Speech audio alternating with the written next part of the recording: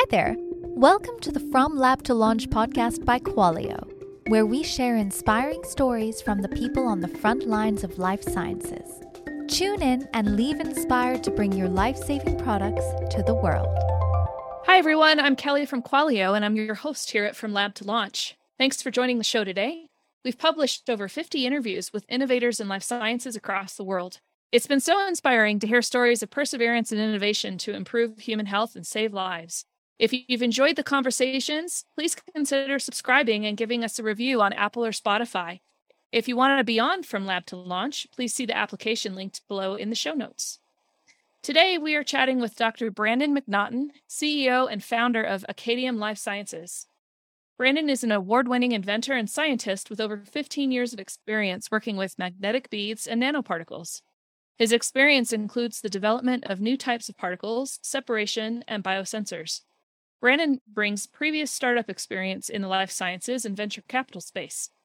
He's also a recognized expert in customer discovery and in using human-centered design for high-technology applications. Before Acadium, he served as an entrepreneur in residence for Detroit Innovate, an early-stage venture fund facilitated by Invest Detroit. He also founded and served as Chief Technology Officer of venture capital-backed startup Life Magnetics. He earned his PhD in applied physics from the University of Michigan. Let's bring him in. Hi, Brandon. Thanks for joining us today. Hi, Kelly. Thanks for having me. Can you tell us a little bit about your background? It's quite extensive. Yeah, thanks. For me, everything really starts in the sciences. I mean, that's where I got my start. That's where I got exposed to the lab. I was actually trained, as you said, in applied physics. And so when I started my career, I had no thoughts of going into the life sciences. I didn't anticipate that. But what I got exposed to in my early research days and working with magnetic particles was, cell work and bacteria and cancer cells. And it was in that work that I wound up finding myself doing this really interesting process that is called magnetic separation. And the idea is you essentially have to reach into a sample and sort of fish out like something that you want, like a T cell. And you use magnetic particles to do that. And we were doing that to a great extent. And we basically started just having all kinds of ideas. And, what if you could use the magnetic particle as a biosensor? That was actually what led to the company Life Magnetics. And at the time, we believed it was the most sensitive biosensor of its kind in the world. And that's where we felt like, well, okay, we're scientists. We got into science to help people, to make a positive impact in the world. And we felt like starting a company based on the science and, that type of technology could then carry these new discoveries, like the name of your show, from the lab all the way out into the world and to helping people. And I think that's at the core of a lot of scientists and was for me. And so that's how I found myself starting companies. That's how I found myself even getting involved in venture capital. It was always working on things that were new, innovative, and that could have an impact. And since I've started, like you said, multiple companies, have been involved in a lot of different projects. And that's how, at least career-wise, I found myself doing what I'm doing now. That's really fascinating too. Can you talk a little bit more about some of these new types of particles, separation and biosensors? Sure. So what's interesting is if you want to reach into a sample that maybe has hundreds of different types of cells or even DNA, right? Like when you want to get DNA, how do you get that? If you have a blood sample, you have, billions of cells at times, and you're trying to, weed through this soup of a lot of different things and just pull one tiny thing out like DNA or a specific cell type. And what was interesting is we said, well, if you're doing that to separate it, what if you could use the magnetic properties of a tiny particle, right? These magnetic particles that are used to fish out the DNA or the cells, they're, 1 micron, maybe even smaller. So our initial idea, my previous work was to then use the magnetic properties of that particle to tell what's on its surface. So if you have like a DNA on the surface of this little particle, why can't you sort of shake that magnetic particle and from how it responds to the shaking, tell what's on its surface? So that's how we did the biosensor. And what turned out is it was quite exciting at the time. We could actually detect a single bacterial cell. So when one little bacterial cell would come along and stick to a magnetic particle, we could actually see a massive change in the sensor. And that's because we were essentially moving the magnetic particle, rotating actually, and the rotation rate would change by a factor of 4. And then when we saw that, we thought, wow, that'd be an incredible core technology for a diagnostic system for bacteria. And that led then to further development. We built instrumentation around it. And so I've used magnetic particles for a lot of different things. That's one of them. So I feel like, I love the technology, but I also started to run into the limitations of what you can do with those. And that's ultimately also how I wound up working at Acadium. Gotcha. Nice. So you're a recognized expert in customer discovery and in using human-centered design for high technology applications. What does customer discovery and human-centered design entail? Well, how I think about it, it's about putting people first. So it's if you go into a lab a lot of times, or even, a high growth, high technology company, a lot of times they're thinking about the technology, right? Like, oh, we have the coolest new technology. It's next generation sequencing. It's next generation PCR. It's next generation fill in the blank. And everybody's so excited about that. But who's excited about the person who's going to use it and the person who it's going to impact? So when you look at it, there's a really different way to think about the world rather than, hey, let's develop a cool technology and figure out what to do with it. Instead, you say, let's actually, immerse ourselves with the people who are trying to do what we want to help with. And let's actually put them first and envision what a product and technology would look like that serves them. So it's really about, that's like human-centered design or customer discovery. It's all about putting the people first. And what's interesting is you often will arrive with a different technology if you take that worldview. And so like in my personal career, I'd say in my early days, as much as I maybe wouldn't want to admit it, I was in that camp of, so the technology's everything. It's so cool. Like, let's just, if the technology works, it's going to change the world. And I don't think that way at all anymore. I'm totally in the other camp where it's like, I almost don't care about the technology as much. I care about the people and the problem they have, and then going out and finding the best technology and product that serves them.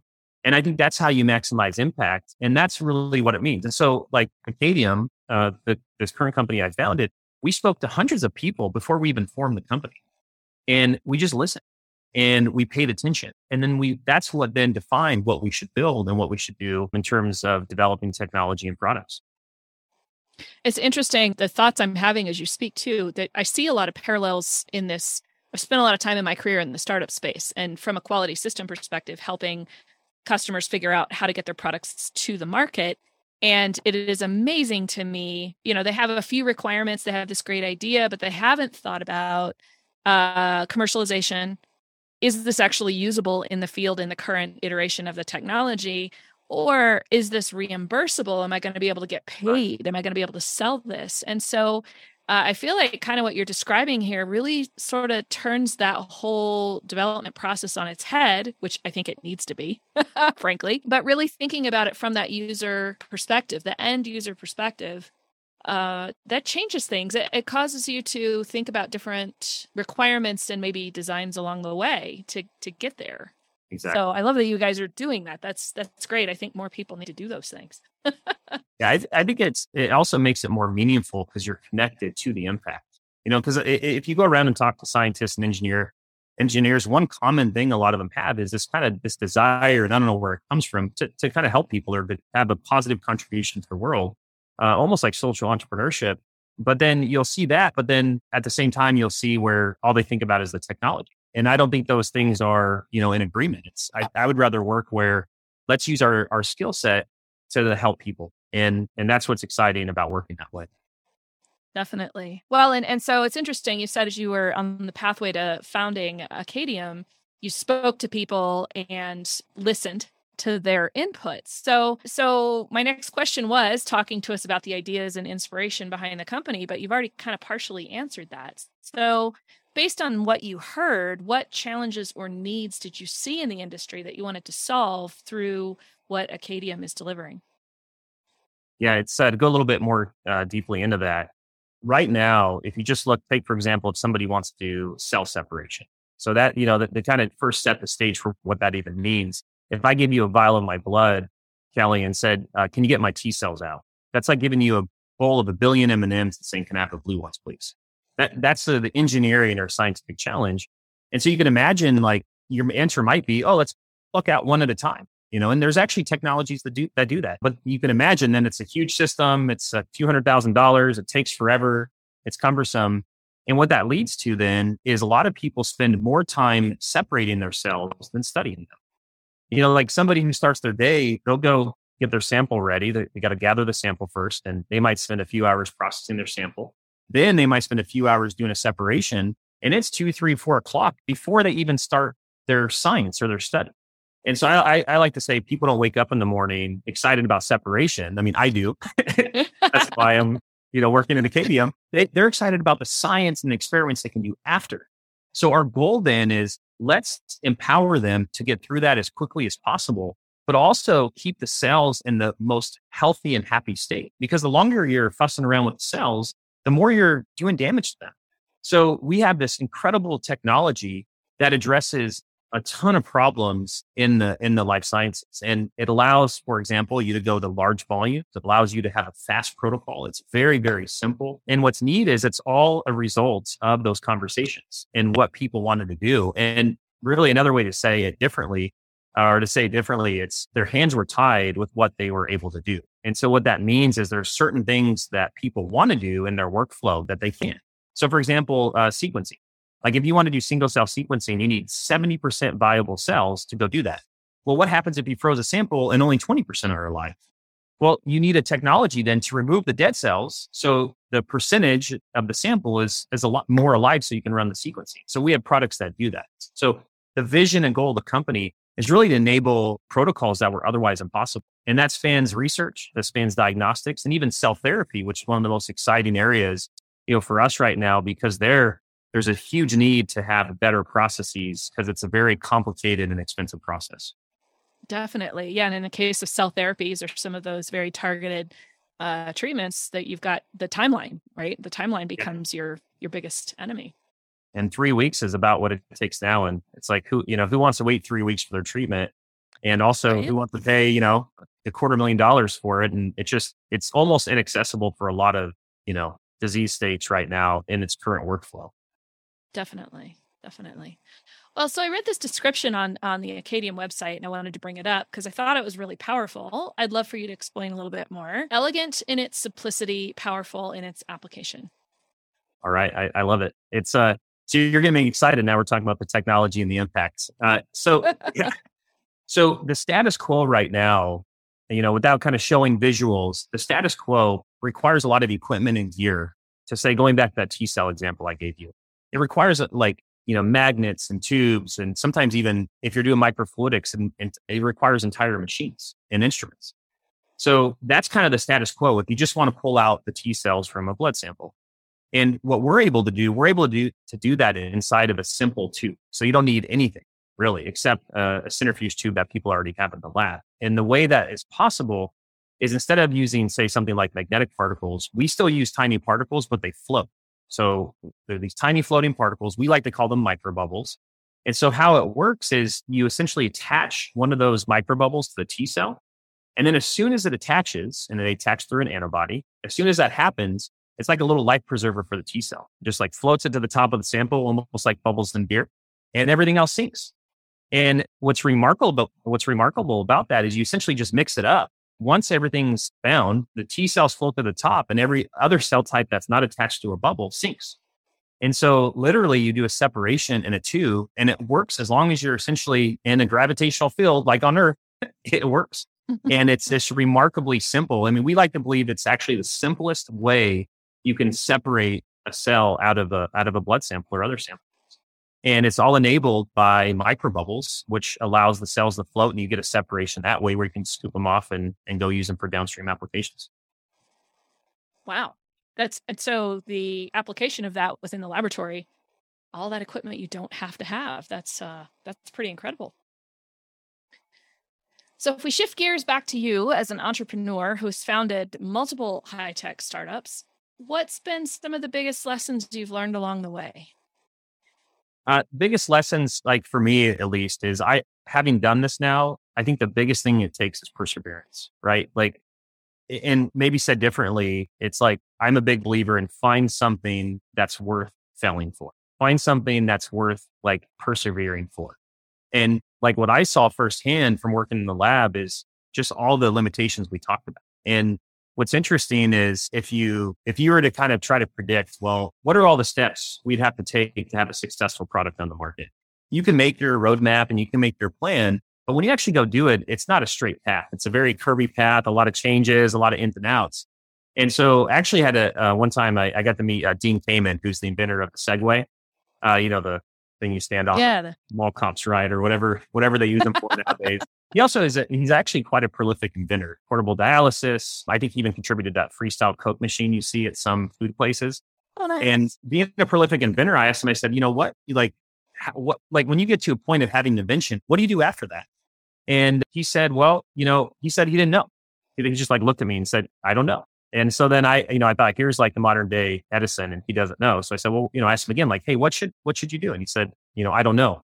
And he could tell I was sort of grappling with this fact that, he's telling me not the answer to my question. He says, the reason you don't know is because once you get there, you look back and you could have never predicted what it would take. And I think it's just so true. And one of the takeaways I have from that is, if you take something like an invention, maybe an ice cream or something, right? I have a new invention of how to make ice cream and we're going to franchise it. We're going to do all this cool stuff. Well, what's interesting about that is you're still going to have to go through all the hard stuff to make that successful. So even though I've had even things that were patentable around making ice cream, believe it or not, I never have started a company doing that because I'm not that passionate about ice cream. I'm passionate about helping people in the life sciences and with impacting, positively lifestyle and healthcare. And that's why to me, you got to find that sweet spot for you and be in line with what you care about and what your passion is. And that's what's neat about Acadium is everyone here shares the vision and mission and the passion for helping people through improving separation. Gotcha. And so some of those lessons, but then the flip side of that, challenges. What are some of the what's hard about this? Why can't we just all go do it? I think what's hard, I like to believe actually what's attractive about it is that it is hard. Right? Because if you think about it, if something were easy, it would already be done. And right. Probably the more worthwhile the problem is to solve, the more difficult it's going to be. So I think it's a given that it's hard. And what's hard about it is that it's never been done before. Our company, microbubbles have never been used in the way we are using them.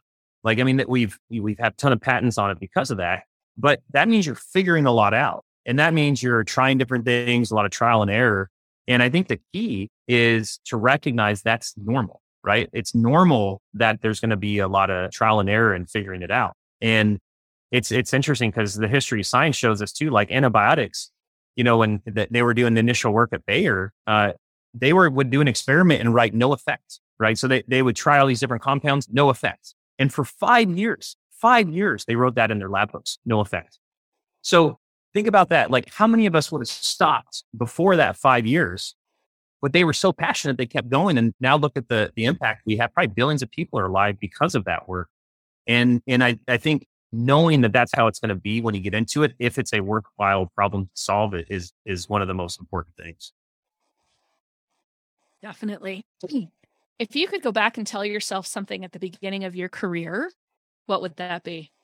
I think for me, and I have a chance to work with a lot of young people as well. For me, it's the message really is, be comfortable with who you are and what you're passionate about. Because I feel like we're almost encouraged, when we're younger, to sort of fit a mold or, you got to get the certain GPA and the certain SAT scores. And, there's this list of, check boxes that we encourage young people to do. But what does that say about who they are? They're not their GPA. That's not who they are. It's, and so early in the career, I think it's easy to when you're just starting working, you're trying to be something maybe that isn't you, right? And what's fascinating to me about people is the most powerful and impactful people, I think, are working on something that they're passionate about. And their passion is part of who they are. So that's what I would go back and tell myself is, start working on the thing you care about sooner and be okay with that. There's nothing wrong with whatever interest or thing you're into. It's okay, right? It's okay. And throw yourself at it. And I think being okay with that sooner is better for everybody. It's better for society too.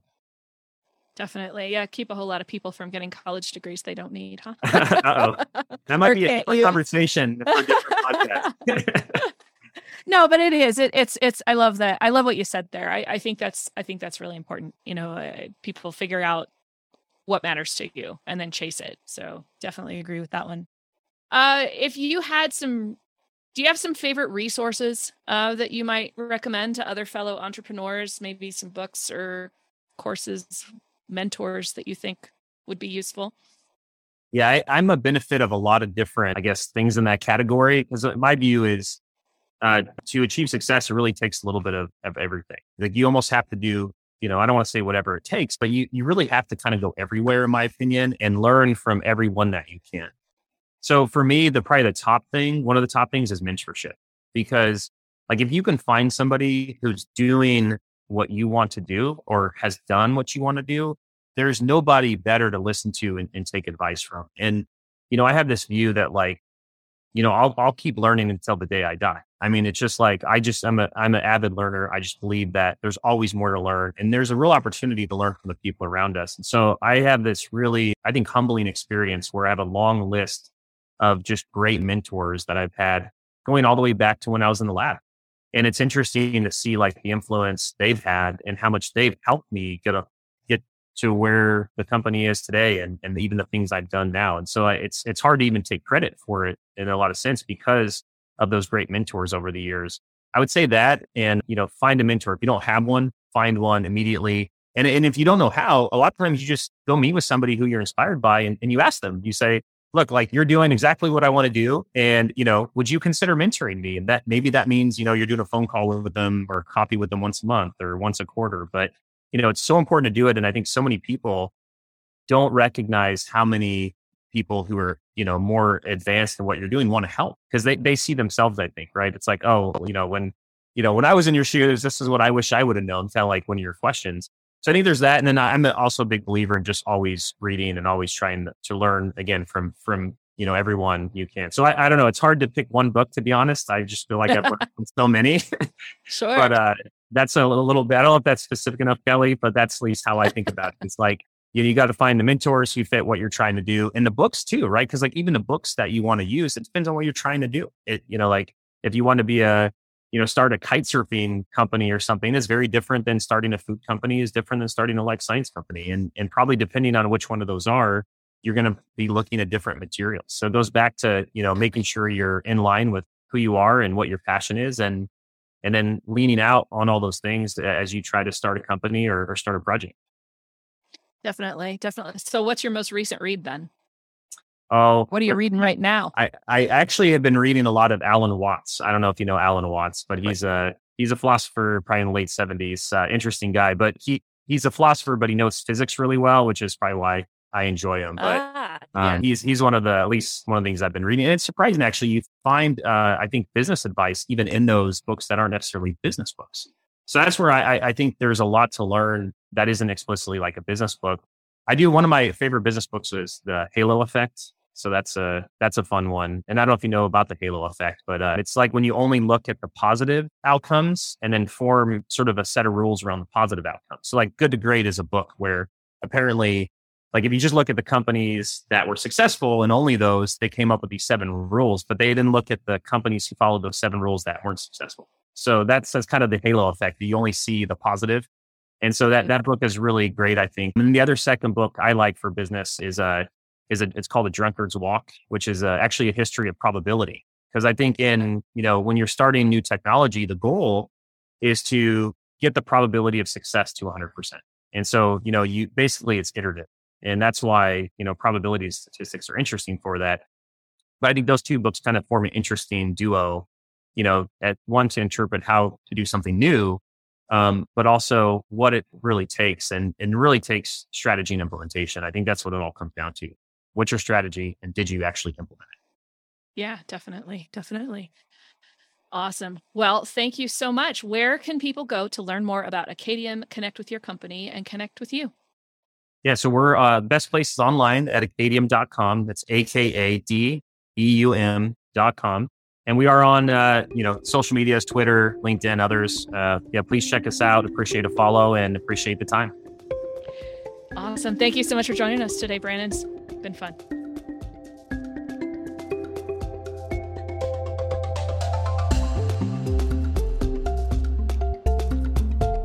Thank you for listening to this week's episode of From Lab to Launch, brought to you by Qualio. If you like what you've heard, please subscribe and give the show a positive review. It really helps us out.